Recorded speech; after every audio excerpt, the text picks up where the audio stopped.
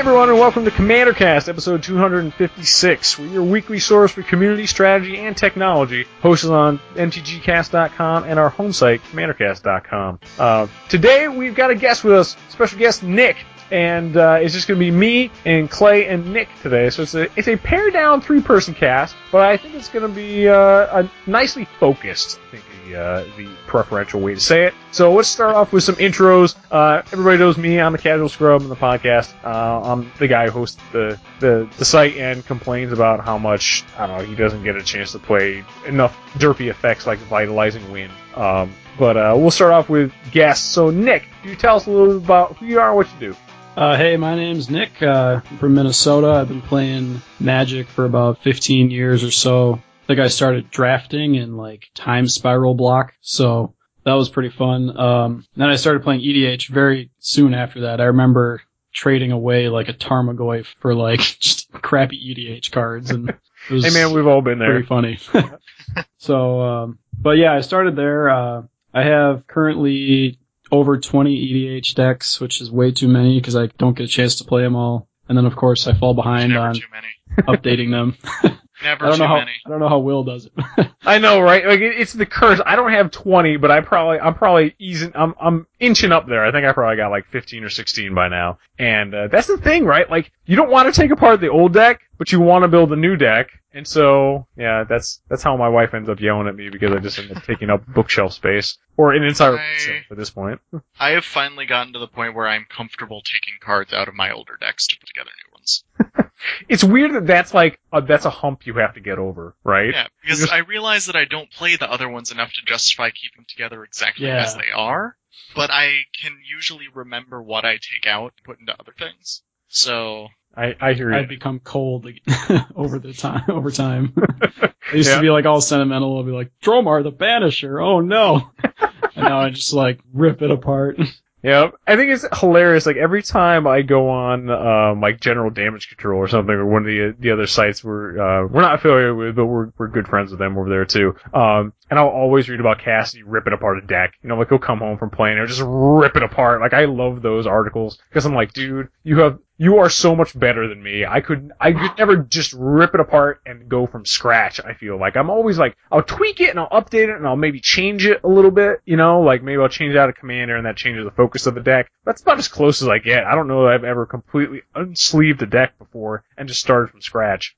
It's always good. I try to take apart the deck that's shares a couple of colors. That way I can leave some of the lands in. Yeah, I mean, saves 5 minutes. Yeah, exactly. Sleeving up a mana base, easily the least fun part of putting together a new commander deck, right? So, ooh boy, love to put constructing your mana base. Yeah, I know. Yeah, putting the basic lands in sleeves. Yay! But anyway, Clay, how about you introduce yourself for all the people who have heard you for the last 100 or so episodes? Well, I am Clay. I'm the Commander Panda.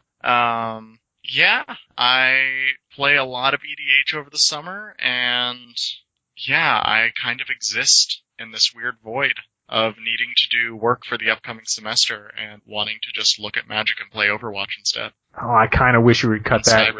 I kind of wish you were just going to cut that as I exist in a weird void and just leave it there. I mean, I was going to, but then I figured I should follow up. Oh, they did reprint Void, so... Yeah, see, there you go. It would have been, with all the crazy Eldrazi leeches and shit, it would have been really good, man. It would have been really Shadows of Innistrad theme. The Spirit of EDH crap deck is getting a few upgrades now. Yeah. You could have existed in the moon. Or actually been in prison, I guess. Well, whatever, who cares? Clay, can you also read off our Patreon stuff? Yeah. For any of you guys out there who enjoy what we do here on CommanderCast, the videos and the articles and the various podcasts that we host on our website, you can go over to our Patreon, patreon.com/CommanderCastNetwork. The link is down in the show notes. We currently have 13 people that are donating to us each month. And depending on what tier, you can get different perks. You can donate as little as $1 to make sure that we can keep our servers running. If you go up to $3, you can help participate in the podcast itself when we have our Patrons' Choice episodes, where you guys, the patrons, get to choose what we talk about. And if you jump up to $5, you can get access to the Alpha Build series videos early. They're really cool. Basically, William has been starting at the very beginning of Magic with Avacyn Guardian Angel as a commander, and just every time, like, I think it's maybe every week or so, he just adds the next set as it came out in Magic. I think he's up to Visions, which should start getting pretty interesting. And the Patreon funds do help him get all the cards and such that he needs for that, and helps us keep our website running so that we can keep bringing you what we hope is some of the best Commander-related content on the internet. We also have a YouTube channel where the Alpha Build videos are posted, and we also have a subreddit, our CommanderCast, if you want to chat with us there. Nice. Well, hey, thank you very much. We are going to launch right into the community segment this week, folks. This week we're going to have a free-for-all roundtable on house rules, or, what is the equivalent of free parking in your meta? What happens when house rules butt up against rules committee things? What things do you just kind of let slide, or what things do you really, tamp down or enforce or add a little spice to? I'm always interested in hearing about what other people do around their metas. So that's it. Please stay tuned. We'll be back in a couple minutes.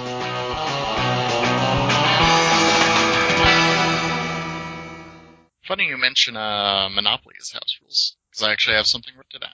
Nice. I mean, I always think of it as, like, the free parking for this, like, because everyone has some house rules, like, I don't know.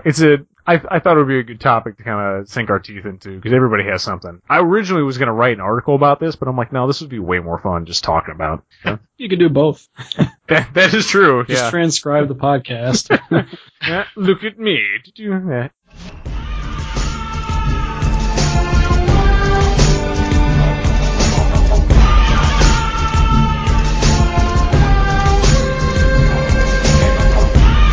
Alrighty, folks, we are back with our community segment. And this week we're going to have a free-for-all roundtable on house rules. So the so-called free, or what I'm going to so-call free parking in your meta. So what do these things happen? What do they look like in your meta? What kind of things do you guys going to let slide? Perhaps the most contentious of all issues, which I think I'll throw out there. Do you guys allow takesies, backsies? It depends on the situation. A lot of the time, we've been actually trying to, elevate the level of technical play in our play group, at least in, the core 5 or 6 of us that there are. So, if someone misses an incredibly vital trigger, but they, pass and people have already done stuff after that, we're just like, no, man, you missed it. 5-second rule. Yeah. Kinda. But for the most part, people at least are very sure of what they're doing. So we don't need to have takesies backsies nearly as often as lower level playgroups do, which I find very nice. And sometimes we're feeling nice and it will work, but not really. Yeah, I was listening to the Command Zone podcast earlier, and they had an episode on how to play faster, and they said that to play faster, they don't allow any takebacks because it just moves the game along a little bit. So in my play groups, we've generally we don't do takebacks as much, but mostly just because everyone wants to win. So I don't know if it's as much about time, but that's an interesting point. I think it reminds me of, some people, I've played in play groups that do allow takesies backsies, and it always becomes just the time travel approach, man. Sometimes you literally have to rewind the game, you gotta go back through and you undo your turn and then you undo your turn. I'm like, seriously? We just undid we have to replay the last 20 minutes? And some people are cool with that. Hey, people out there, if you're cool with that, please let me know, because I don't know, maybe you just have all the time in the world? I don't know, man. I can't do that. That would drive me bananas if I tried. But who knows? Takesies backsies aren't the only thing that we house rule. For instance, how about mulligans? For a long time, I think I do the partial Paris now. Or now that the partial Paris also includes, the scry, the free scry, I do that. I never used to do the partial Paris back in the day, ever. I don't care what the rules committee said, we just never did. So. The technical, quote-unquote, official mulligan is the regular shuffle the whole thing, redraw, regular Didn't mulligan. They change it to the Vancouver? Yeah, the Vancouver mulligan. So we basically don't allow partialing anymore, because it promotes greedier deck building, and... Yeah, it really helps the combo decks the most. Yeah. So, sure, you might have to cut 1 or 2 cards cards to put more lands in your deck, but in the end your deck is going to be better for it. So we have a hard no on Partial Paris, All right. which is fine. I mean, yeah, what Nick said about really enabling combo decks, like, if they can start off, or if there's a clear advantage to starting off with one piece of the combo in your hand, and if you can just dig for it, you really are putting everybody else at a disadvantage, Sure, you could argue that ramp decks are a little bit different, or ramp decks might get a little bit better if they have a ramp piece, but it's not the same as having, like, one of your win cons in your hand. Yeah. Yeah. Nick, what do you guys do for Mulligan? We just do the regular rules as far as like like Vancouver? The official ones. Yeah. We used to do partial when that was allowed, and now we do those. I think we're a little bit lenient. Like if some guy just draws 0 lands, we just let him do 7 again. But yeah, we're not too. We don't spend too much time on mulligans. So I think the other night none of us mulliganed, which was weird. So I think we've gotten to the point with our deck building that we do like one free mulligan because, it's multiplayer. And most people will just take the second 7. There are very few instances where people will actually go down below it. So I think whether that's actually just from deck building or people realizing that their hands aren't going to be absolutely spectacular every single game. Yeah, I mean, you can't expect, I don't know, like, I've played with guys who will go down to like 3 or 4 just to get what they need. And I'm like, buddy, you have balls of steel, because I might go down to 5, but then whatever I get at 5, like, spoiler, if you ever play with me, I will never go past it, because I'm no. It's just like, why? I just bother shuffling it up again and start a new game. How badly is your deck constructed that you have to go that far? Yeah. I mean, That's yes, my question. the statistical chance that you, like, start at 7 with no lands, then get 6 with no lands, and then 5 with no lands, yeah, that's a possibility. But if that happens, like, I must just be having that day. Like, I'm having that shitty day. So, like a bird. Gotta work on that shuffling.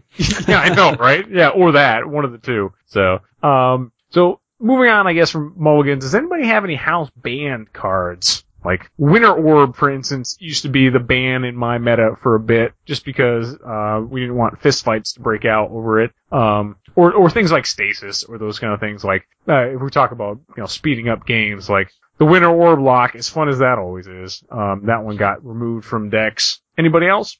I think for my play group, we, like, unofficially ban, like, Armageddon effects, but it's not really a ban. People just tend not to play them as much. Yeah. I don't mind mass land destruction as long as I know that it's gonna happen. But I just don't want to get blindsided with my, like, tribal spider deck or something. Yeah. I mean, I guess, do you think that's a meta concern, or is that just like a play group thing? And like, that, your deck is, like, you're okay to play the tribal spiders because most of your guys in your deck don't bother with mass land destruction? Yeah, I mean, mostly it's just like a power level thing where if everyone's on the same page, then I'm okay with it. But if, like, one guy's playing, mass land destruction, another guy's playing a really low power deck, another guy's playing combo or whatever, then it just gets kind of degenerate. So I just want to have, like, a fun experience, really. Yeah. What about you, Clay? Any cards that are verboten from your meta? We don't have anything, like, explicitly banned or anything like that. The closest thing that we had was, before Prophet of Prufix actually got banned, was a mutual understanding that if you played that card, you were going to die. Yeah. Hate that card. That you had to be able to back it up. I think the closest thing that we have to it is that we play at a level where we don't give a shit what you play, as long as it helps you close out the game. So, like, Armageddon for the sake of Armageddon is not okay, but Armageddon to make sure no one else can stop your board state, totally fine. There was a game yesterday where I didn't come in until after this had happened, but someone played a Realm Razor when they had, like, 9 mountains and a Valakut on the board, so that if someone killed the Realm Razor, he would come back and would be able to just, like, kill someone. But then someone got rid of the Realm Razor in response to the trigger, and so there were no lands, and it got really, really awkward because, of course, the person with, like, the average mana cost 2 found what he needed fast enough and just smashed everyone. That sounds fun. But it's basically like, if you're going to cause something like that to happen, you need to know how to follow it up. and you need to be able to follow it up. That's a good point. So, like, my Chandra Burn deck plays, Wildfire and Burning of Shinyi and Obliterate, but that's because I can close out the game with my Planeswalkers after no one has anything. Yeah. How about you, Nick? Anything you guys make sure you toss aside before everyone plays? I don't know. I don't know if this is like really a ban, but we don't play Omniscience just because it's kind of dumb. I don't think I've seen anyone actually cast an Omniscience in a long time. Yeah, I feel like that card could just be banned. They don't really need to, but it's like, It's been like socially banned? Yeah, to me that card just defeats the whole purpose of Magic. You're just like, I don't have to think anymore. Barf out my whole library in my hand. Yeah. And it's just not that interesting. We have one player in our group who always plays all these Time Twister effects, and his name's Shane, so we're like, don't be a Shane and just play a million Time Twisters.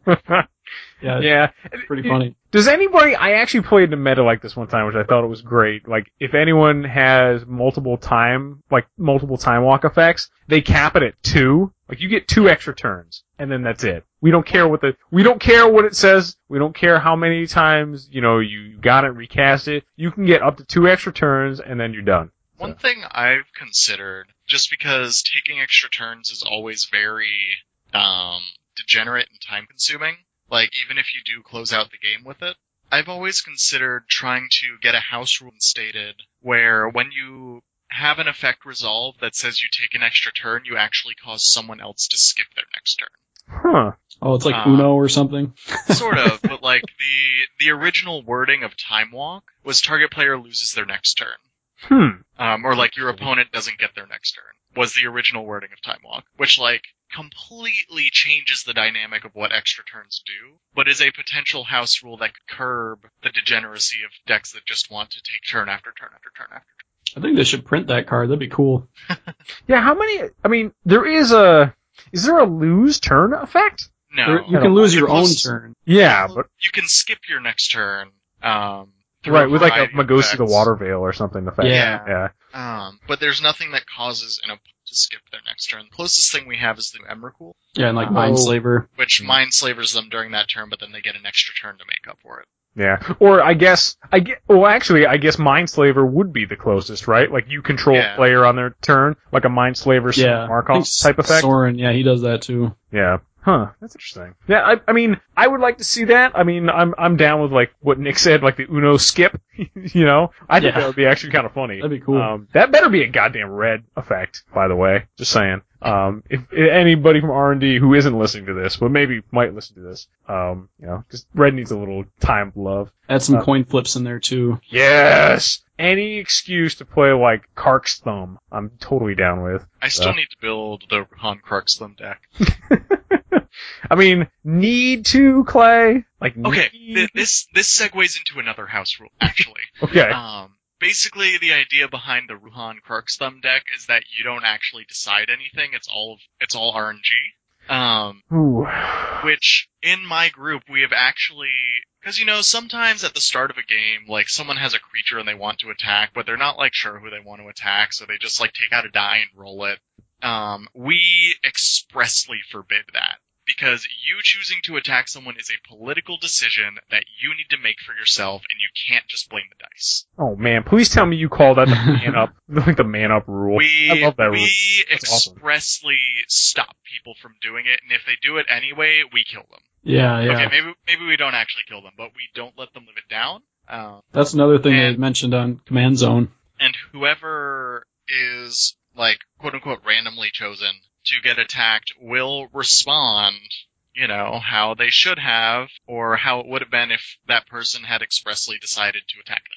That's really good. I'm gonna have to listen to that episode of Command Zone, Nick. Yeah, I don't know which one. It was like Politrix, or they have like a bunch of them. But they talk about like different ways to decide who to attack or whatever. And the only way that it's acceptable to decide randomly is if the card actually states, like, choose an opponent at random. Yeah, like if it's on and everything's short of that, no. You could also do the troll where you roll a dice and pretend that the dice decided, but you already knew what you were gonna do, and just go there. Yeah. Like, screw you, Shane, for taking extra turns. Yeah. Well, actually, what I said, the Time Twister, he like literally plays Time Twister, the card. So everyone shuffles everything. And then he's got like Time Spiral and like all the versions of it. Oh, wow. He's just making friends left and right. Not so much the extra turns, it's everyone shuffle everything. Oh, okay then. Boy, yeah. It's funny, I think, was that Sway of the Stars that's explicitly banned just because it's a pain in the ass? Sway of the Stars and Worldfire. Yeah. I feel like Sway of the Stars has always been banned. Yeah, like, it's always been banned in everything. Like, I feel bad whoever designed it just resets everything. Yeah. And then they did the same with Fire, and it's just like, no, stop. Yeah. Stop doing that.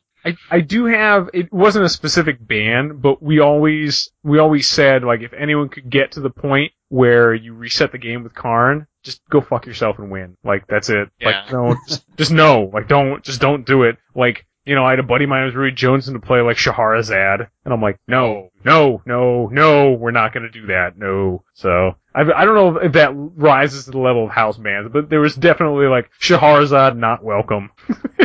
In our meta. Is that one banned now? Oh, it definitely is. Yeah, I mean, this was... Is that a recent one, maybe? No, I don't think... Shahrazad has been banned as long as I've been playing Age. So... You know what? Let's do to the internet for this one. I could have sworn Shahrazad was not banned. Yeah, I feel like they banned it maybe a couple years ago or something. I'm not sure. Let's go check it out. I've never seen it, so... Oh, I mean, this was like... We're like when Shahrazad was printed was the last time we had to institute that. Like that's how long ago it was. Yeah. But let's see. Oh, Commander rules. Come on. Ban list. Sway of the Stars. Shahrazad is not on the ban list, gentlemen. So. Oh, goody. Yeah. How much is that worth now? Yeah. I apologize for everyone who got some bad ideas out there. But yeah. Worldfire is, Sway of the Stars definitely is, because fuck both of those cards. But Shahrazad? Nah, man. Go for it. Yeah. So I guess that ends the house rules segment. I'll mention one more quick thing is like I think my playgroup is okay with, unofficial legendary creatures like Nephilim. That's yeah. Always, a lot of people allow them. Always check with your playgroup. I played Genju of the Realm for a while. Yeah, that's fine. I like that. I think I'm going to dissent on you that Shahrazad is not banned. Because if you look on its Gatherer page, it says it's banned in Commander. Well, I'm looking at that might just be for MTGO reasons. Oh, probably. I mean, I'm looking at the EDH banned, the EDH community, mtgcommander.net/rules. So it is not on there. So who knows? Maybe this is maybe we like stirred the shit up. Who knows? Maybe we're exposing a rift between WotC and the band and the recommendation committee. So who knows? I'm reading way too much in this, but I'm gonna go speculate on Shahrazad now. I'm gonna order a bunch of copies. Yeah. Woo, buddy. $1 million each. Yeah. Sad but true. I don't think I don't know why anyone would want to play that card. I mean, that would just be if you were building like the troll deck, and please no one build the troll deck. But I guess if you were going to, like, ooh, this is still legal. Let's have no fun. $67 for Shahrazad. Oh man, that's worth it. Why should I play Bounce if you can play Shahrazad? I know, right? Like, why are I don't know. I mean, I guess if you're gonna make Shahrazad legal, you might as well make Sway of the Stars legal. I mean, it's just as annoying. It's in Eternal Masters. It's legal. Playing Caracas now. There you go. Let's see. If we go on the official Wizards site, Shahrazad is under banned cards. Ooh. All right, we have. I assume that's mostly just so that people can't play it on MTGO, even though I don't think there's been a printing on MTGO. Yeah, I was gonna say they'll break that. Yeah. I mean, who knows, man? Like, for a while, Ixodron was breaking Moto, so I don't know. I love this Ixodron. I know, I love the shit out, but it would crash the client, like, to the desktop. It would, like, especially, this is a couple of years, this is probably last year before, whenever V4 became the official standard, whatever. But now we're into talking about Moto, so we obviously have to move on, so. Yes. So we're gonna close out the community segment with that, and then next we're gonna come back with strategy. We're gonna talk about mastering the art of the Rube Goldberg.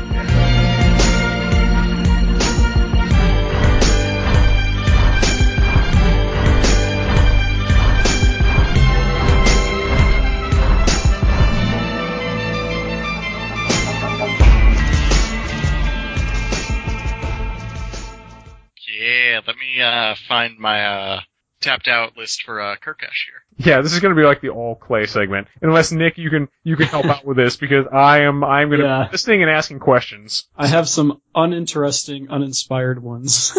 Hey, that is better than my non-existent one. So we're doing good. If 2 out of 3 people can actually talk about this.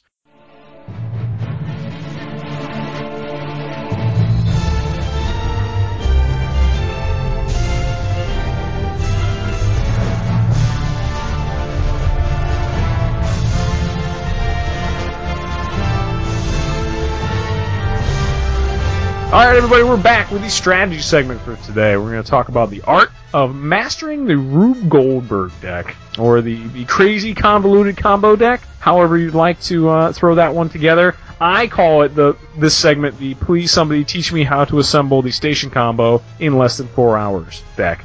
But whatever floats your boat, guys. So, Clay, why don't you lead off this segment, and then the rest of us will chime in. Okay, well, if you guys, the listeners, have ever heard me talk about my Kirky Ancient deck before, which you probably have, the entire deck is basically just a bunch of cards that could potentially be used as combo pieces with each other, or with Kirkesh, or cards that can draw cards into cards that could potentially be combo pieces, and a little bit of ramp. So, the deck has a ton of artifacts that just do things. Like, some of them untapped artifacts, some of them let you sacrifice artifacts, some do things when you activate them, which I would think they would.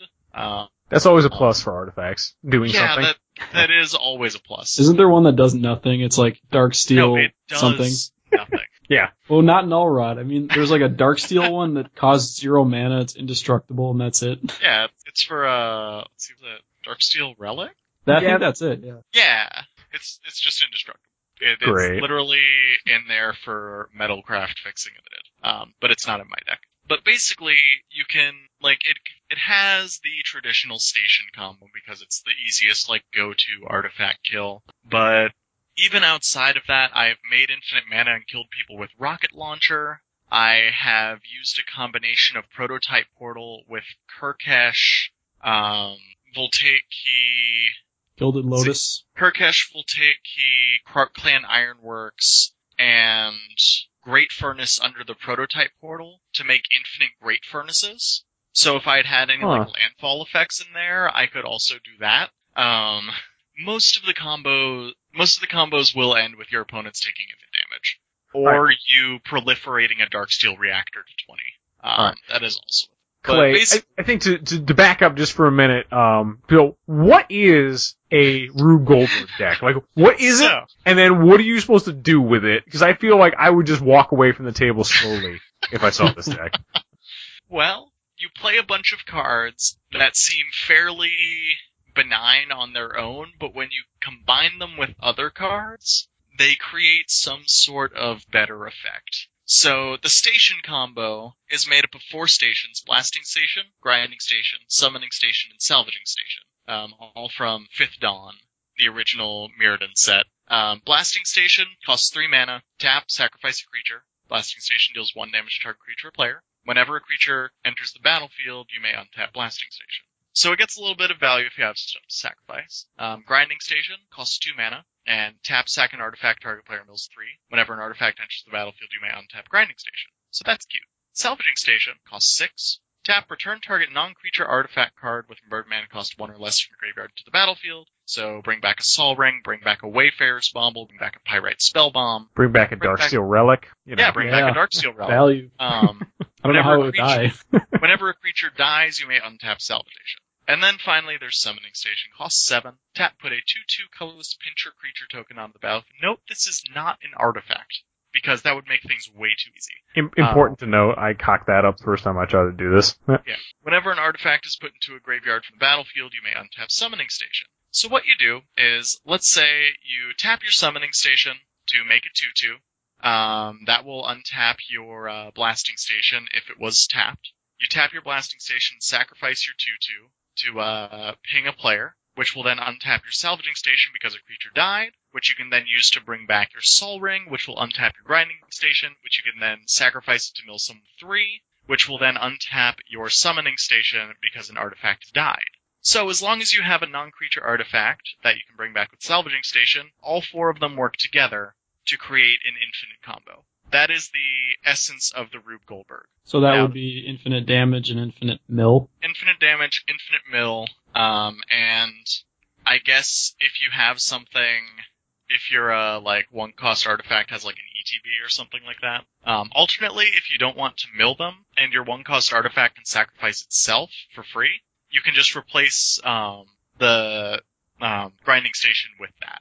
Would that also work if it's, like, say, if you threw in Hangerback Walker for that, but you took it back from the graveyard and it was 0? Non-creature. Non-creature. Yeah. Okay. I think that wouldn't work anyway, because I think it would be, like, state-based or something. It would be state-based, but it would replace the need for grinding station in combat. However, you would not be able to shoot people with it because you couldn't sacrifice it for blasting station. So that is essentially what Rube combos are. You have, infinite combos usually have, 3 or 4 pieces. At this point, Rube Goldberg, I think we'd say 5 or more would probably be a good way to classify it. Oh, I like that. 3.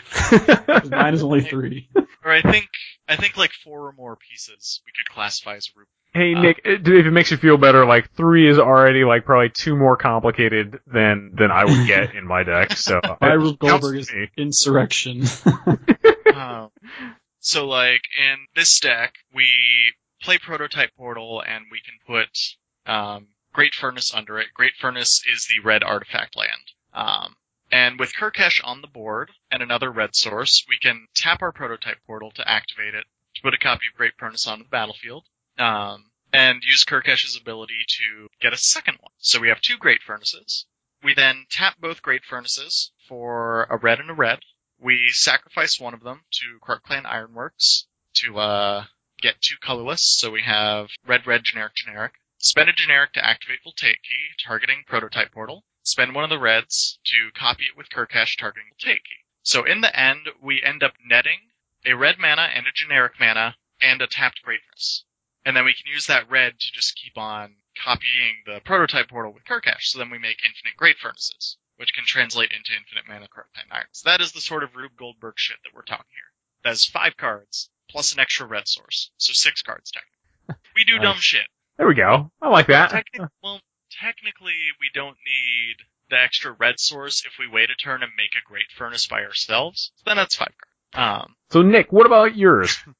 I'll start with the really simple one. So this one is, anybody can do this combo. It's the Empire Artifact combo. You take Crown of Empires, Scepter of Empires, and Throne of Empires, and you get them on the battlefield, and then you just activate them. There we go. I've always wanted to put those 3 into my Kurkesh deck, but I could never find one of them. So I never. They're pretty cheap. They're like 50 cents each, maybe $1. I think I have play sets of them. Yeah, you can buy foils for $1. Yeah. I just couldn't. I mean, probably because your card store is busy stocking good cards. That's probably the reason why. I'm gonna go on a limb on that one. But yeah, I don't know, the next time you buy something from Star City Games or TCG Player, take the 25 cents and throw it in there. Whatever it's gonna cost you. So, yeah, I've always wanted to do that. I've always wanted to do station combo. The closest I've ever come is Urzatron, and that's not Rube Goldberg-y. That's just really kind of dumb. That's just land. Yeah, exactly. But that doesn't even count. That's not a combo. But I like the idea of these kind of decks. How about, if we're talking about the strategy here, what are some common ways? I mean, do you guys see, a lot of disruption for these kind of decks? Is it oh man, Clay's going crazy with Kurkesh, or oh shit, Stony Nick's gonna make... Oh yeah, Stony Silence does hurt. It means I need to find my All is Dust. Yeah. However, the point of the deck is that if 1 or 2 of the combos get disrupted or destroyed or exiled or whatever, I can just go find them. Yeah. There are some key pieces shared between different combos that would be, key things to get rid of, but ultimately I just don't care. I just keep going. Yeah. I just play with my toys and hope that I can eventually maybe. So this is it's sounding more and more like the epitome of a solitaire deck, almost. You are literally doing that. Yeah. I might deploy 1 or 2 permanents a turn, but ultimately, yes, eventually I will combo off if left unchecked, but I don't chain extra turns together and stuff like that. I'm just do the effects that I have on board combo off? No? Play another thing, draw another card, maybe make everyone draw a ton of cards with Otherworld Atlas, because that's really funny with Kurkash. You spend the first few turns copying the, place a counter ability, and then you tap it with, centers on it and copy that, so everyone, draws 6 and draws 6. Do you have Lux Cannon in your deck? I do have Lux Cannon in the deck. You have, Stranic Resonator and Rings of Bright Hearth? I do not play either of those because it would be too good if I played those. It's so fun to do those, because you can copy, the activated ability and then copy Kurkash ability with the Resonator and do it, 3+ times. And then copy the copy. Or copy the ability to copy it using Kurkash. And it just gets weird, man. I love how you have to take out cards that are too good for a Rube Goldberg deck. I feel like that also has to be, a qualification to play the Rube Goldberg deck, right? Because, the deck would be too consistent and too oppressive. Yeah, that would be the difference between a hardcore combo deck and a Rube Goldberg deck, right? If you never see Rube Goldberg contraptions that have knives that come straight for your face, right? That's not what Rube Goldberg does. Yeah, it's like the Pee Wee Herman where he walks to breakfast to get one egg. Yeah, right. That would be exactly it. Man, it's weird that you say that. I've been wanting to watch Big Top Pee Wee or Pee Wee's Big Adventure rather for a while now. I don't know why. Have you seen it yet? Pee Wee's Big Adventure? Yeah. Not the new one, I mean the old one. Oh yeah, the old one. Oh yeah. I used to live about an hour, remember that big dinosaur? That's in there? I used to live an hour away from that place. It's an actual place, you can go hang out in the dinosaur. It's a gift shop. Yeah, cause of course it is, cause it's a kitschy fucking dinosaur statue in the desert, so fucking of course it is. Yeah, it's on the way to LA from Palm Springs. But all that stuff, I don't know why I was in the mood for that recently. I don't know, that probably is not saying anything good about my mental health if I'm in the mood to go watch Pee Wee's Big Adventure, but. Yeah. That movie was pretty scary. Yeah, that movie might fall under I probably shouldn't have watched that as a kid, Yeah. I remember when I, as another, weird tangent, I remember I had a much older sister. My sister's 9 years older than me. And, I remember she showed me Aliens, the first Alien movie when I was 5.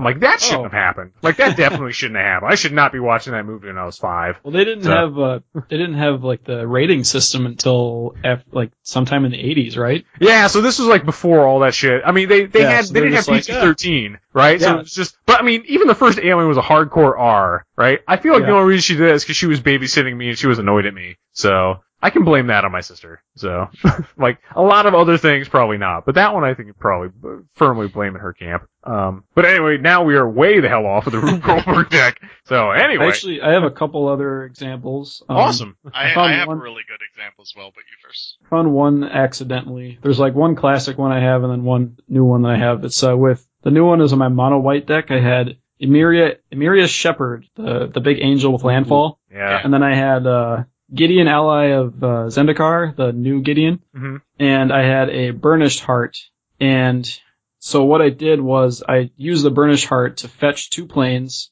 first I would ultimate Gideon, so he dies, then I used Burnished Heart to fetch 2 planes, and then the planes would come in, trigger the angel twice, get the Burnished Heart and Gideon again, and I would just keep repeating that, as many planes as I had, or as many mana as I had. So I ended up with 5 Gideon emblems, and a ton of land in play. Then I think I had a White Sun Zenith in my hand too, and it was really funny. It works better with Amulet of Vigor, because then your land will come in untapped, but that was really funny that I found on accident. What do you got, Clay? Well, one from last night, so this really shitty Spirit of EDH deck. It's green-white, Tristani, tokens. It has a $30 budget. So last night I had Tristani on the board. I was trying out this card, Quest for Renewal. Costs 1 and a green. Whenever a creature you control becomes tapped, you can put a quest counter on. At the beginning, or as long as it has 4 or more quest counters on it, untap all creatures you control during each other player's untap step. I was trying this out. So, at first it's just okay, cool. If I have a bunch of extra mana left over, I can just, populate on everyone else's turn. Sweet. But what I ended up getting was I'm playing this really crappy enchantment called Life and Limb, which is one of my favorites of all time. 3 and a green. Enchantment, all forests and all saprolings are 1/1 green saproling creatures and forest lands in addition to their other types.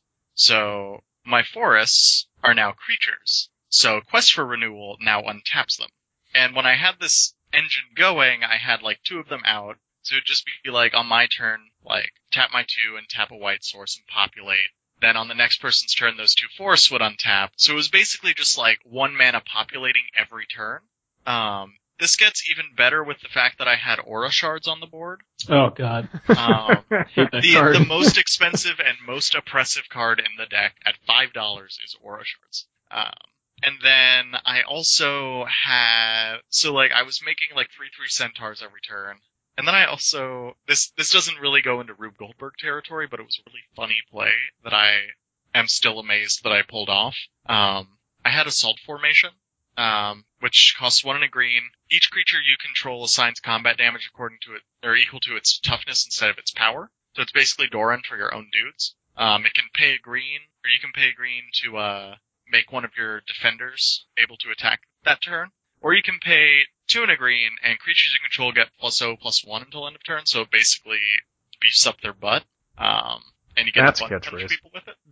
So, one of the other players was playing Avacyn, Archangel Avacyn, and had Heliod, God of the Sun, and was like making 2/1 enchantment clerics. And so on my turn, I'm like, I'm gonna play this forest, because it's a 1/1, I'm gonna gain a life, and Aura Shards, I'm gonna target one of those. And so he was like, in response, gonna flash in Avacyn. Indestructible trigger on the stack. I populated one of my tokens to shoot the same cleric, so that Avacyn saw it die. So then when it went to his turn, she flipped, and then in response to 3 damage to each other creature and each player, I pumped all of my guys +0/+3 so that they would survive. And then he wiped all of his clerics out. Nice. Well played, sir. But that was all possible because of a really dumb situation of cards that I had. And that is what Rube Goldberging is about. I'm glad that we've turned that into a verb now, too. Nice stuff. Yeah. So to wrap up, does anybody have any other advice for mastering the art of the Rube Goldberg deck? Put a bunch of random cards in your deck and see if they do stuff. Yeah. The more text they have. Yeah. I would say play, what is it, Gave or Gave? Oh, he does it on his own. Gave, Yeah. He combos with everything. Yeah. Like, it's crazy. I think one classic combo that I used to play was, I'll just mention it really quick. It had to do with Sappy Eriksdottir, Revelark, Karmic Guide, and like Mirror Entity and like one other creature that had an effect, like Yosei the Morningstar, and essentially you'd sack Sappy and use Karmic Guide and Revelark to recur the creature. So like I would have like Yosei the Morningstar and just make everyone tap down and like infinitely tap them down, and or even like Acidic Slime comes in and just blows everything up. And using Mirror Entity to make all of your stuff die over. Yeah. Ooh, man. Because you can just activate it for 0. And that's an instance, you can do that combo at any point. You don't have to wait on your turn. You can just do it. So, all in white-green. I'm sure there's better ways to do it and like with other colors too. I know they have like modern decks like that, Malira combo type things. Oh god, Malira is just asking for stupid persist combos left and right. Yeah. I'm sure, ladies and gents, like if you guys out there in the audience have that territory, it's not. I guess it depends on what you're taking. I mean, like, do you need to go like Chisei for the Rube Goldberg? I feel like Chisei could be a Rube Goldberg deck. You know, I feel like it has to be. That as a challenge. Yeah. I take that as a challenge. Alright, I mean, you don't have to, Clay. Like, I don't want to do that to another human being. Like, you don't have to, man. That's rough, dude. I don't want to do that to you. But hey, folks at home, if you guys have your own Rube Goldberg decks, if you have some advice for playing them, or if you just want to play really dumb cards, I mean, hey, Ice Cauldron is a thing. It has lots of text on it. I get bored halfway through it, so you never know. Throw it in the comments for us. Enlighten us as to your Rube Goldberging. Goldberging? Yeah, Goldberging. So, that was, do not say that one 3 times fast, folks. So, but regardless, we're gonna, come back after the break with, technology. We're gonna talk about our best/favorite Achilles heels cards. Stay tuned.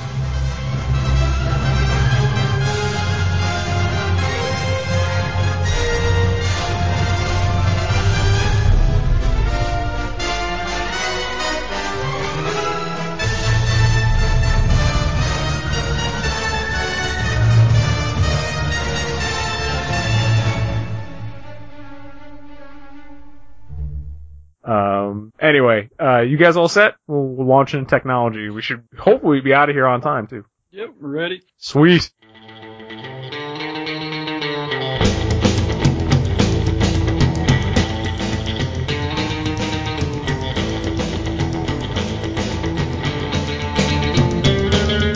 Alrighty, folks, we're back with our technology segment this week, and this week we're talking about our best/favorite Achilles heels cards. To explain this a little bit, I guess I should probably get less cute with my titles for these segments.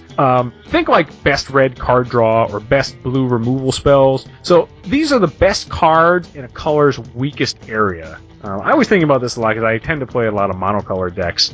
Maybe because I hate myself. I don't know.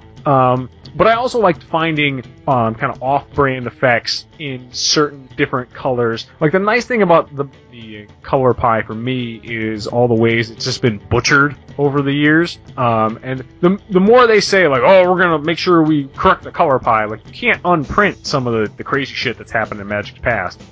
Or for instance, like for some of my picks, like you can't apparently you can keep printing stuff in colors that don't need it, like blue. Like, did you need to print blue exile effects, Watsy? You're right. Was there one thing that blue couldn't do that you just wanted to shore up? Thank you, I guess. So that's what we're going to talk about this week. So to move down the list, let's start with guests first. Nick, what was your best/favorite Achilles, or your first best/favorite Achilles heel card? I think my favorite one is Song of the Dryads. It's from the Commander Precon. I'm not sure what year, a couple of years ago. I think it was 2014, I want to say. Yeah, the monocolored ones. Yeah. It's a 3-mana green enchantment for 2/1 green, and it enchants a permanent, just turns it into a forest. So you can put it onto any permanent, including creatures, which green has a hard time killing outside of like fight effects, which aren't very good in Commander. So, yeah, Song of the Dryads is like, it's ubiquitous removal in green, which is usually limited to like, you have to be like specifically white-black to hit any permanent a lot of the time, or just colorless. Yeah. You know, I'm so glad you put this up. It's too bad that Will's not on here too, because he hates this card with a passion. Yeah. I bought like 10. I know, they're so good. I bought so many of these things when they came out too. Nick, as long as this is kind of on topic, a strange on topic rant, but what do you think of the new spoiler for Imprisoned in the Moon? Which is kind of like that's a the blue one? Yeah, it's kind of like that, but it only enchants a creature, a land, or a planeswalker, and it just turns them to a colorless land. I like that one. I mean, it's probably on the similar vein of Song of the Dryads, where it might be a little too wide-reaching or whatever to fits all these categories in one card. Yeah, true. It doesn't hit artifacts, right? Right. Yeah. So it doesn't hit artifacts. It's creature, land, or planeswalker. Yeah, but I mean, still, I don't know. Like I guess they added that because it's blue, or maybe they added that because people were complaining about Song of the Dryads. I don't know why. Like I'm just like you. Yeah, that's true. Maybe I guess you can't. But you're already imprisoning a spaghetti monster in the moon. Like, why can't you just imprison an artifact in the moon? I don't know. Whatever. Just launch. Who knows? Whatever. Like a land is alive? Come on. Whatever. Well, the Hanware Township is, or whatever. Oh shit, you're right. Never mind. Yeah, Westvale Abbey. Yeah, Cthulhu Town. Yeah, that's awesome. Oh god, I'm so hyped for the meld cards. I might be the only other person. Everyone else in my shop is like, these fucking things are stupid, and I'm like, that's why I love them, because they're so stupid. Like, let me turn them sideways and combine them like goddamn Voltron. It's awesome. But anyway, yeah, great pick for the first one, man. I love Song of the Dryads, Nick. Clay, what's your first pick? All right. Well, blue doesn't really have that many ways of dealing with lands or mana denial in general. Like, yeah, you have a couple ways of taxing things. You have like Mana Leak and Mana Short and Mana Vortex and stuff like that. Mana Vortex actually does go into this one. But, you know, red gets Blood Moon and a bunch of things that can destroy lands. White has mass wipe effects. Even green now has a way of destroying non-basics with Wave of Vitriol. But blue doesn't really get that. One of the most powerful cards in blue, honestly, is this awkward little card called Back to Basics. It's an enchantment from Urza's Saga. Costs 2 and a blue. Enchantment. Non-basic lands don't untap during their controller's untap steps. So depending on how heavy into non-basics your opponents are, it is basically a Winter Orb, and if you're playing mono blue with like 2 or 3 non-basics in your deck, you don't care. I love this card. Like, this card honestly should not exist, but it's so strong. The other one that I found in this little search is Mana Breach. It's another enchantment for the same cost, so 2 and a blue. Whenever a player casts a spell, that player returns a land he or she controls to its owner's hand. So it's not quite as oppressive as, like, Storm Cauldron, but it does tax people. And then Mana Vortex, which I mentioned earlier, like 1 blue. When you cast Mana Vortex, sacrifice it, or counter it unless you sacrifice a land. So that's really strange. At the beginning of each player's upkeep, that player sacrifices a land. When there are no lands on the battlefield, sacrifice Mana Vortex. So it basically just kind of slows things down a little bit.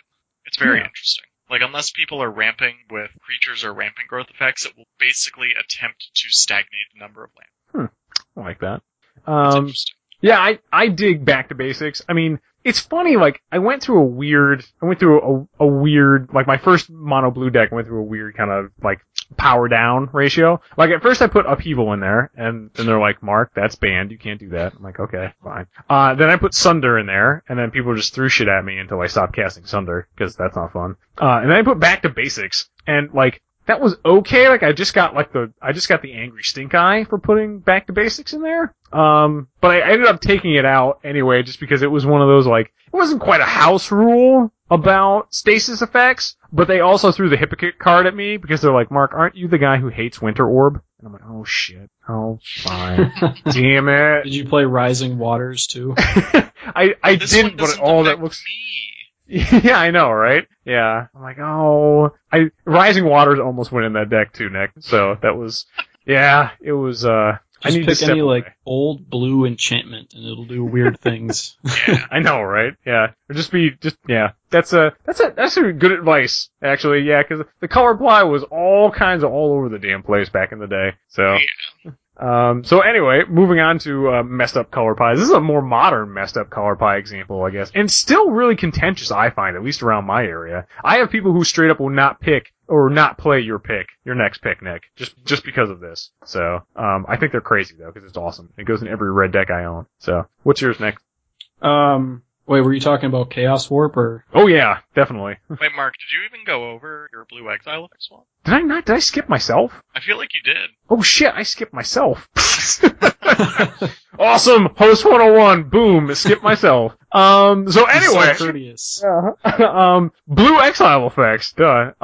Speaking of mono blue cards, so the thing that mono blue definitely did not need, and we can't even blame this on old school, mana. Like, I don't know why this came out. The first one is, for Blue Exile effects is Curse of the Swine, as Noel likes to put it, Curse of the Piggies. I love this card. Like, if this goes in all of my mono blue decks, definitely. But Curse of the Swine is a blue, it is an X blue spell, it's out of the Theros block. And you exile X target creatures, and for each creature exiled this way, its controller puts a 2/2 green boar creature token on the battlefield.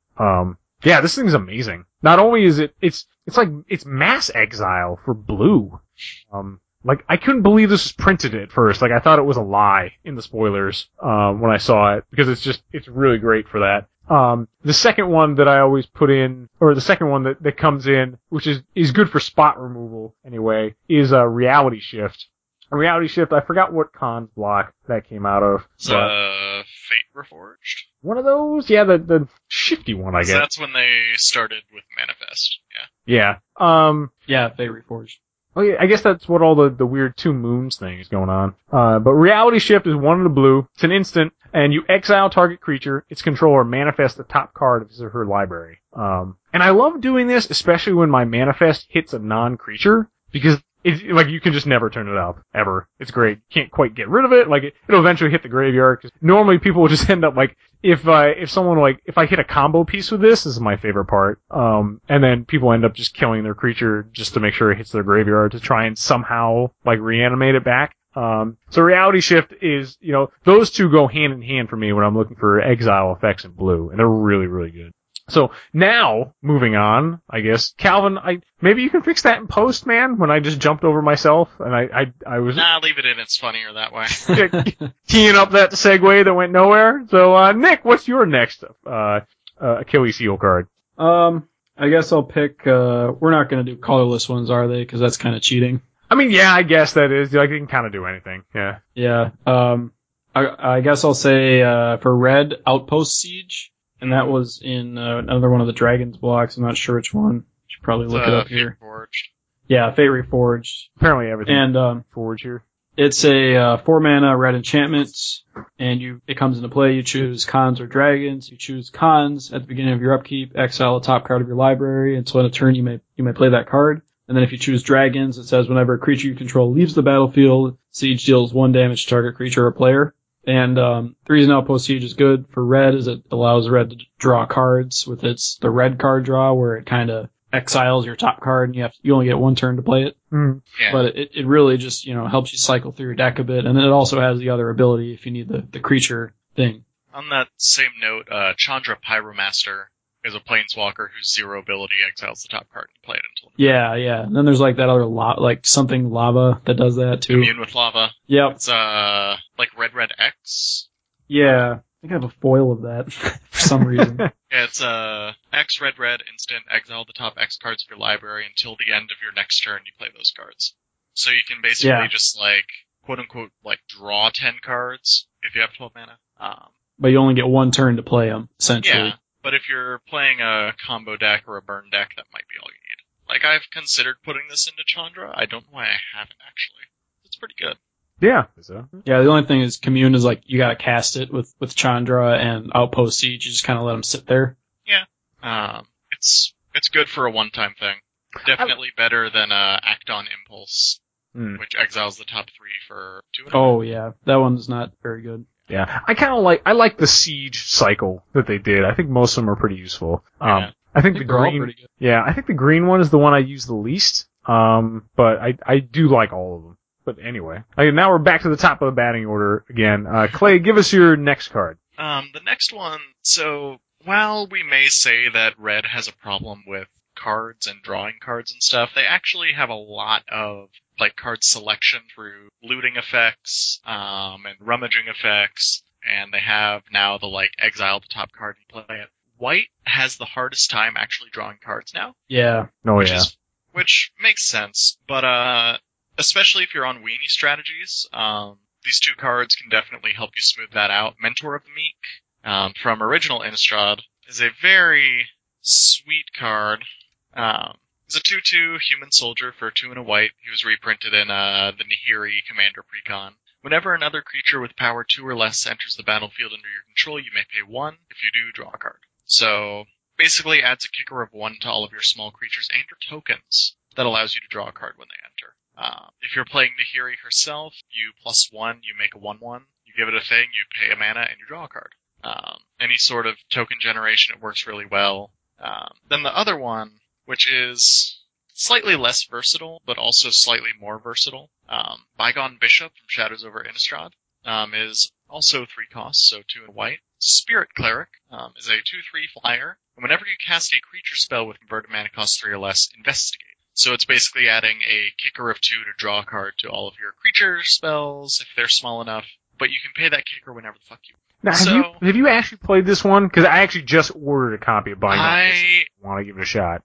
I personally have not played with it, but I've seen other people play with it, and it's amazing. Yeah, because Investigate's pretty good. Investigate is one of the main mechanics that they have come up with, especially on an effect like this, where it just gives extra value. Because it's basically like giving all of your spells kicker to, if it was kick, draw a card, but you can pay that kicker cost whenever you want. Yeah, it's really good with White Mane Lion. Just keep getting tokens. Yeah, that's a good idea. That sort of thing. So Bygone Bishop is absolutely fantastic. It's a little bit less versatile than Mentor of the Meek, but it allows you to save up your mana to just have I only spent all but 4 of the mana that I have. At the end of your turn, I'm going to draw 2 cards. Cool. It allows you to draw the cards. Oh, I was going to say you could combo it with Tamio's Journal and just sack through. Oh, yeah. Yeah, I just picked up a couple of Tamio's Journal too. I missed the I guess I missed the pre-release for the last set. But Investigate looks really interesting. I like that idea, and I like how you framed it, Clay, as the kicker you can pay anytime you want. Because I think that's a really good way to put it. I've been kind of searching for a way to phrase or to think about that, but I really like that idea. And who doesn't like drawing cards? Come on, man. 2 mana draw a card? I would pay that anytime. Odds are, especially in EDH, you're gonna have 2 colorless mana sitting around at some point. Yeah, might as well draw a card off it. Unless you're just that efficient. You don't have any mana. So Nick is next leveling us here. So his Rube Goldberg deck is tuned so finely that he's always popping out soldier tokens with the Empire combo. Gotta do it. Yeah, the rest of us, we're just drawing some measly cards. So, so I'll go next. My next one is a personal favorite of mine. God, I love this card because it's such a hoser, and people get really mad at me when I play it, because I will play it as often as I can. It's called Hall of Gemstone. Hall of Gemstone is my pick for a green control card, or in this case, I could be a green color hoser. So Hall of Gemstone is an enchant world card, because that's how goddamn old it is out of Mirage. It's a 1 colorless and 2 green. During each player's upkeep, that player chooses a color. Until end of turn, each mana producing land produces mana of the chosen color instead of its normal color. So man, if you just want to shut down some counter spells, and you're in, green, obviously, because, please don't play this in, like, anything but a monocolored deck. That's probably not going to work out super well for you. But if you're the mono green player at the table, oh buddy, yeah, this thing is going to be the best. So, there's some special errata restrictions, you can play around with it. So you might want to read that if you're, crazy into the nitty gritty here, but long story short, like, you will ruin somebody's day if they were about to go off next turn, or if you want to stop them from doing something on your turn, which is more likely if you're in mono green. So let's see, Nick, what do you got for your next pick? I guess I'll do a black card. I'll pick. Did I list one here? Oh no, I'll just say Gate to Phyrexia. Ooh, that's from Antiquities. It's like a black enchantment for 2 black mana, so it helps your devotion, because if you're playing black, you should just play Grey Merchant, because he's really good.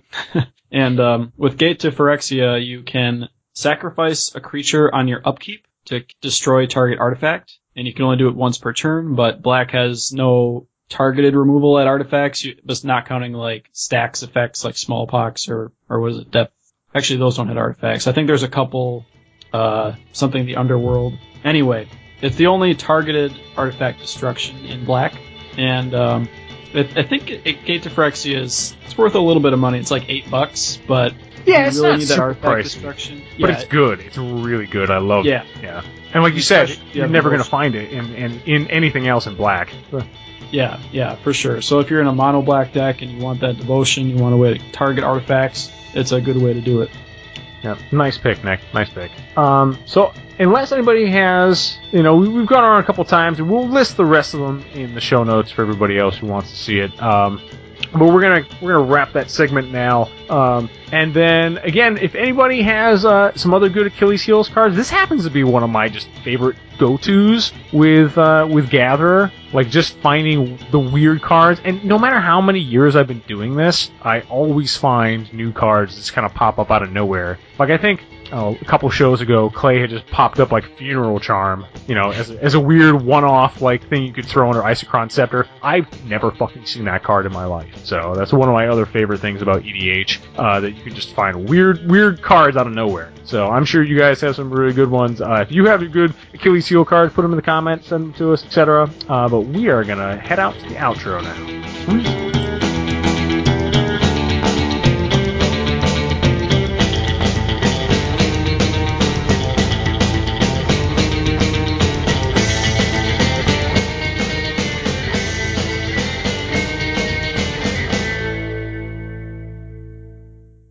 All right, so let's just give contact information, then we're out of here, gentlemen. Not bad, we're a little over, but not terrible. So.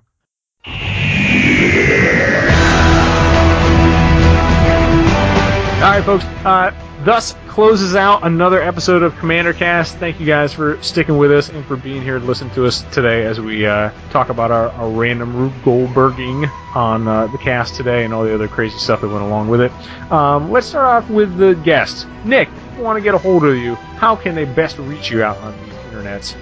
I'm on Twitter. My handle is Blind Freeman, BLINDFREMEN, and that's probably the main one. I'm also on the Anime Summit podcast, so you can find them on iTunes and animesummit.net.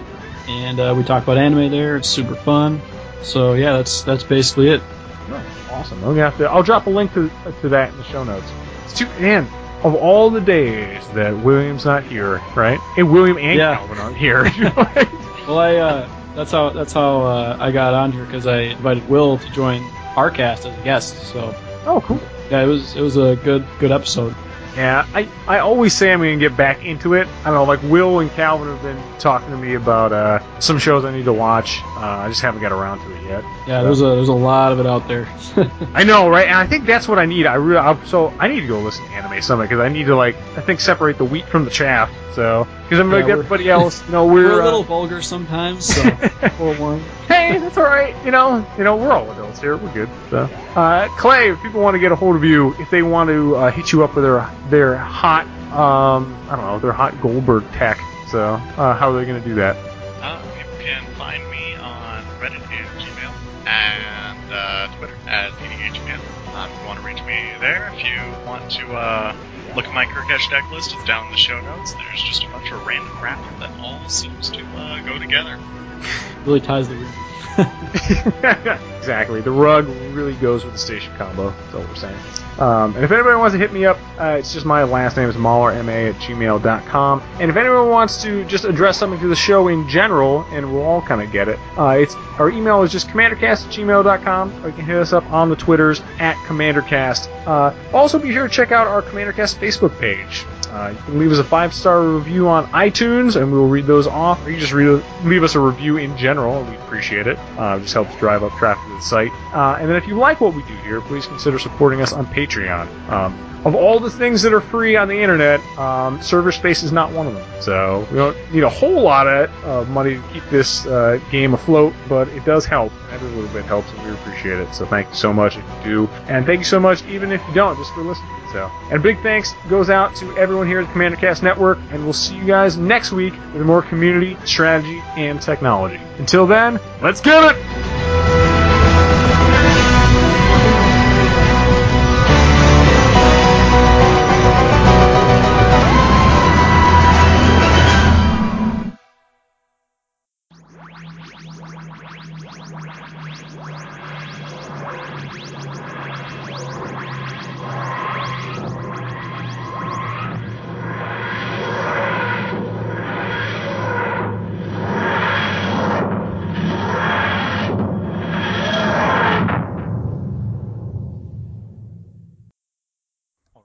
Alrighty, Nick is online, so I think he just needs a minute or two, and I'll add him to the call, and we should be all set. Alrighty. I can give you a bunch of red draw spells. Sweet. I kind of figured, like, I don't know why that idea was sticking in my head, but... Red actually does get much more advantage than, say, like, white or... Yeah, especially white. They get more card selection, not necessarily card advantage.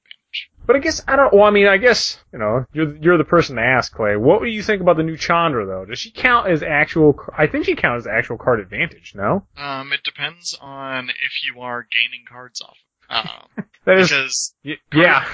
Card advantage is specifically having more cards than you start with, in relation to your opponent. So, like, Flamecaller, let me see if I can find it real.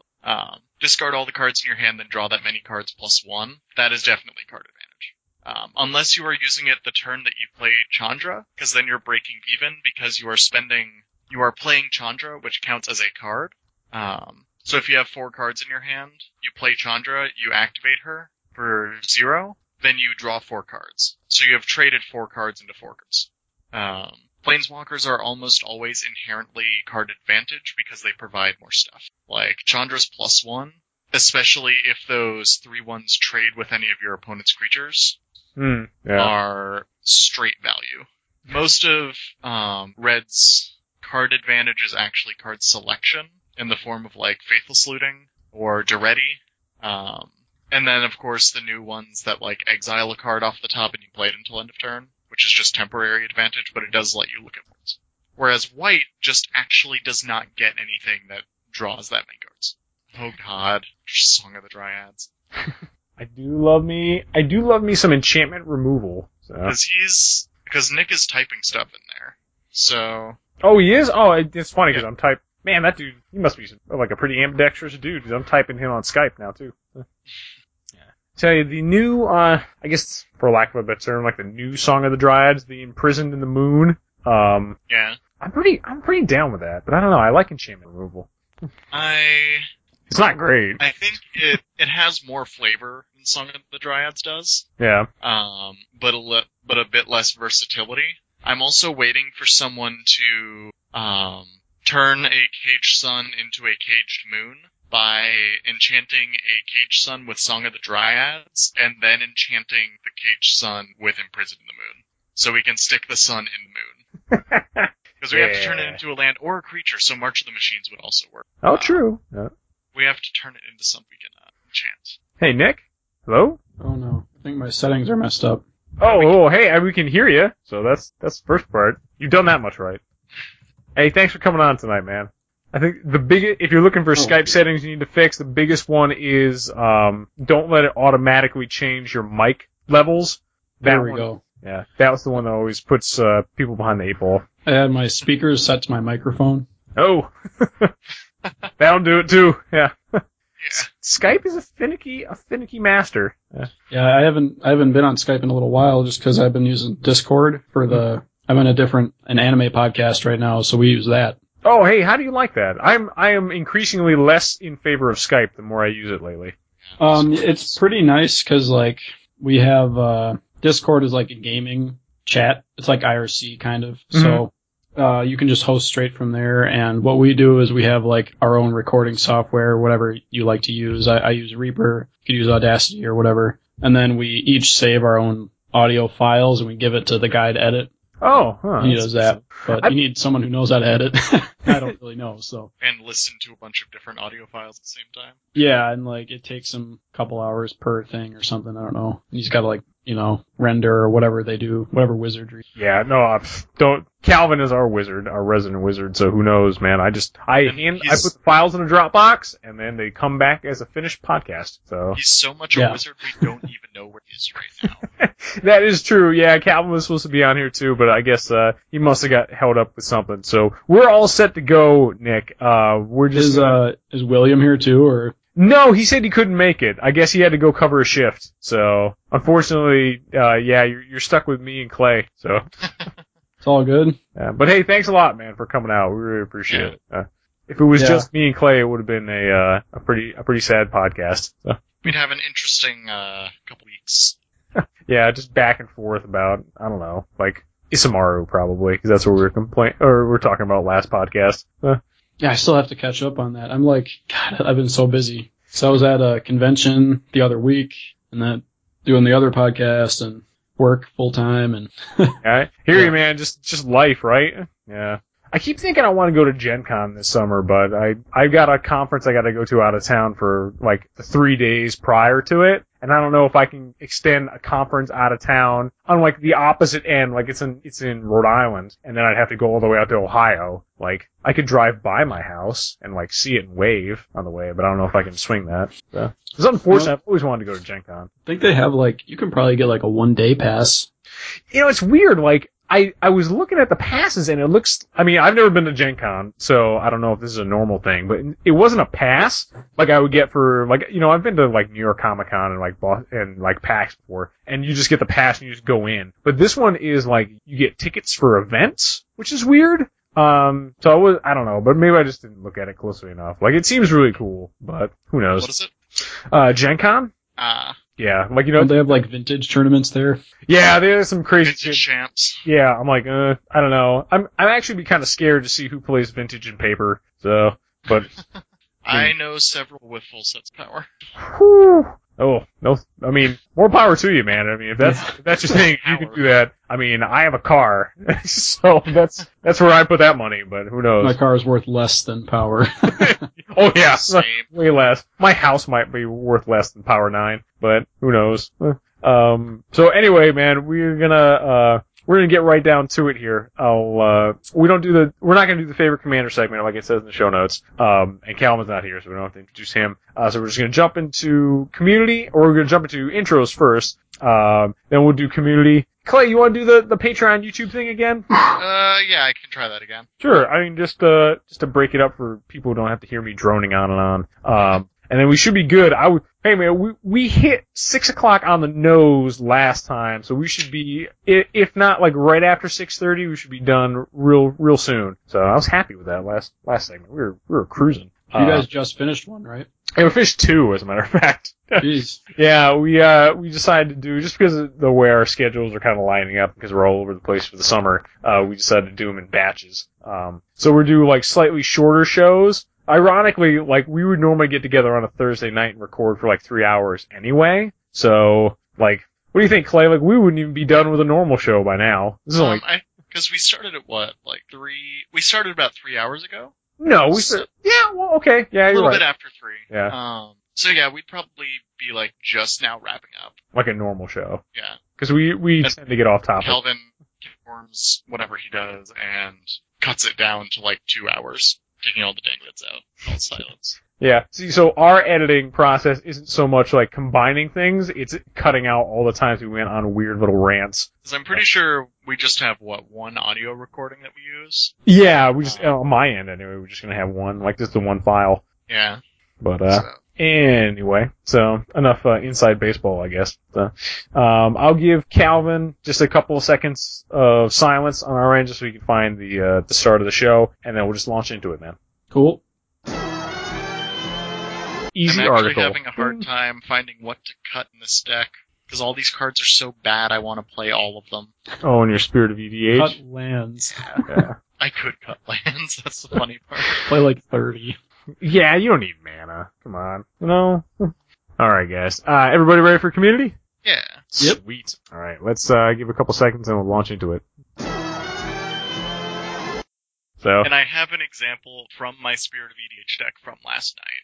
Excellent. Alright, see, there we go. Now you can finally talk about, all your cool, game stories, man. So there we go. We found a home. So, come back to us, guys, in a couple seconds on your end. Boom. This is good. Nick, I'm so glad you can talk about this. At least some part about this. Because it's just gonna be me asking questions. Because I honestly don't know how to do a Rube. Yeah, well, just wait. Mine is gonna be very simple. Alright, Clay, are you all set? Yeah. Alright. I can talk about some dumb stuff. Sweet. Alright, we are moving Maybe. dumb stuff territory. We'll try this. This deck has 48 artifacts in it, so... I've always wanted to build Kirkesh, though. He seems like fun. He seems like a fun guy. I actually did build him at one point. Yeah. Oh, really? Huh. Yeah, I built him and I infinited a few times and then I got bored. Yeah. The thing is, Infinite seems unless like I draw my deck, I don't usually infinite the same way, like, twice within a month. Huh. Yeah. That's- I'm sure that's you built the best yours in a different way than I did. Probably. Huh. That's interesting. Alright, well, I guess, what the hell are we talking about it here for? Let's get back into this segment. So, I'll give a couple minutes of silence and we'll hop in.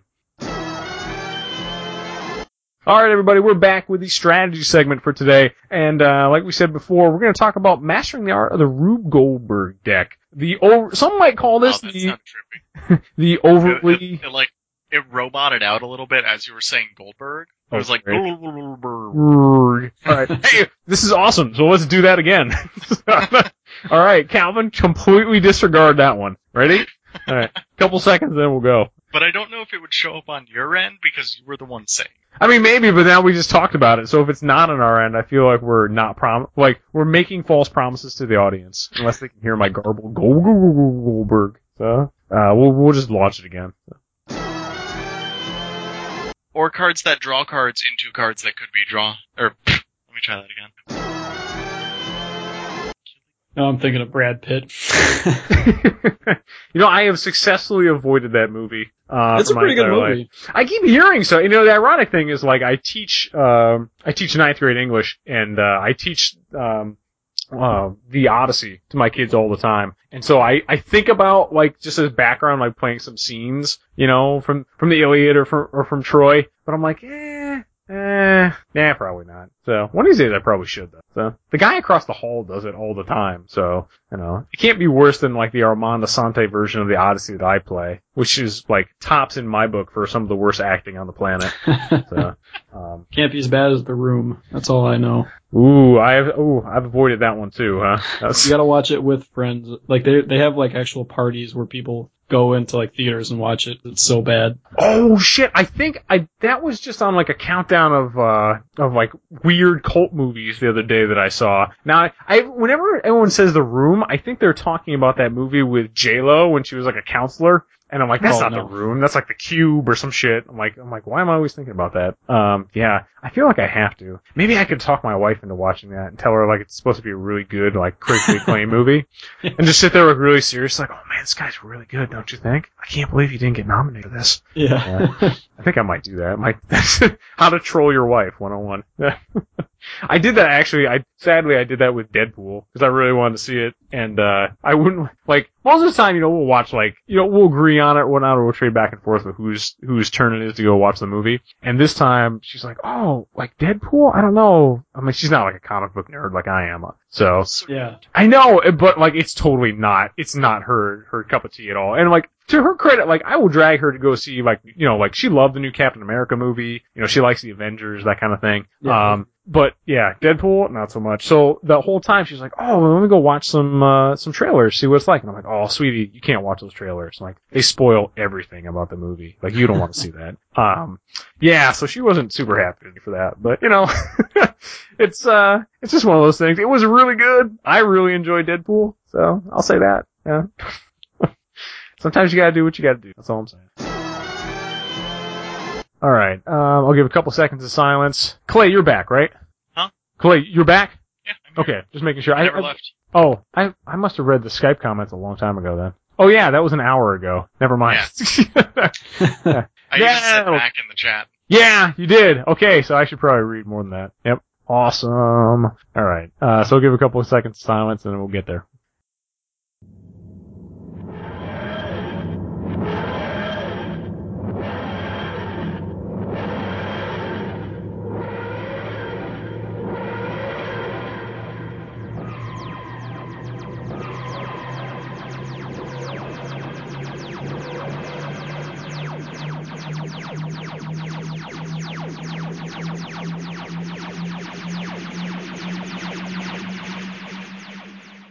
CommanderCast got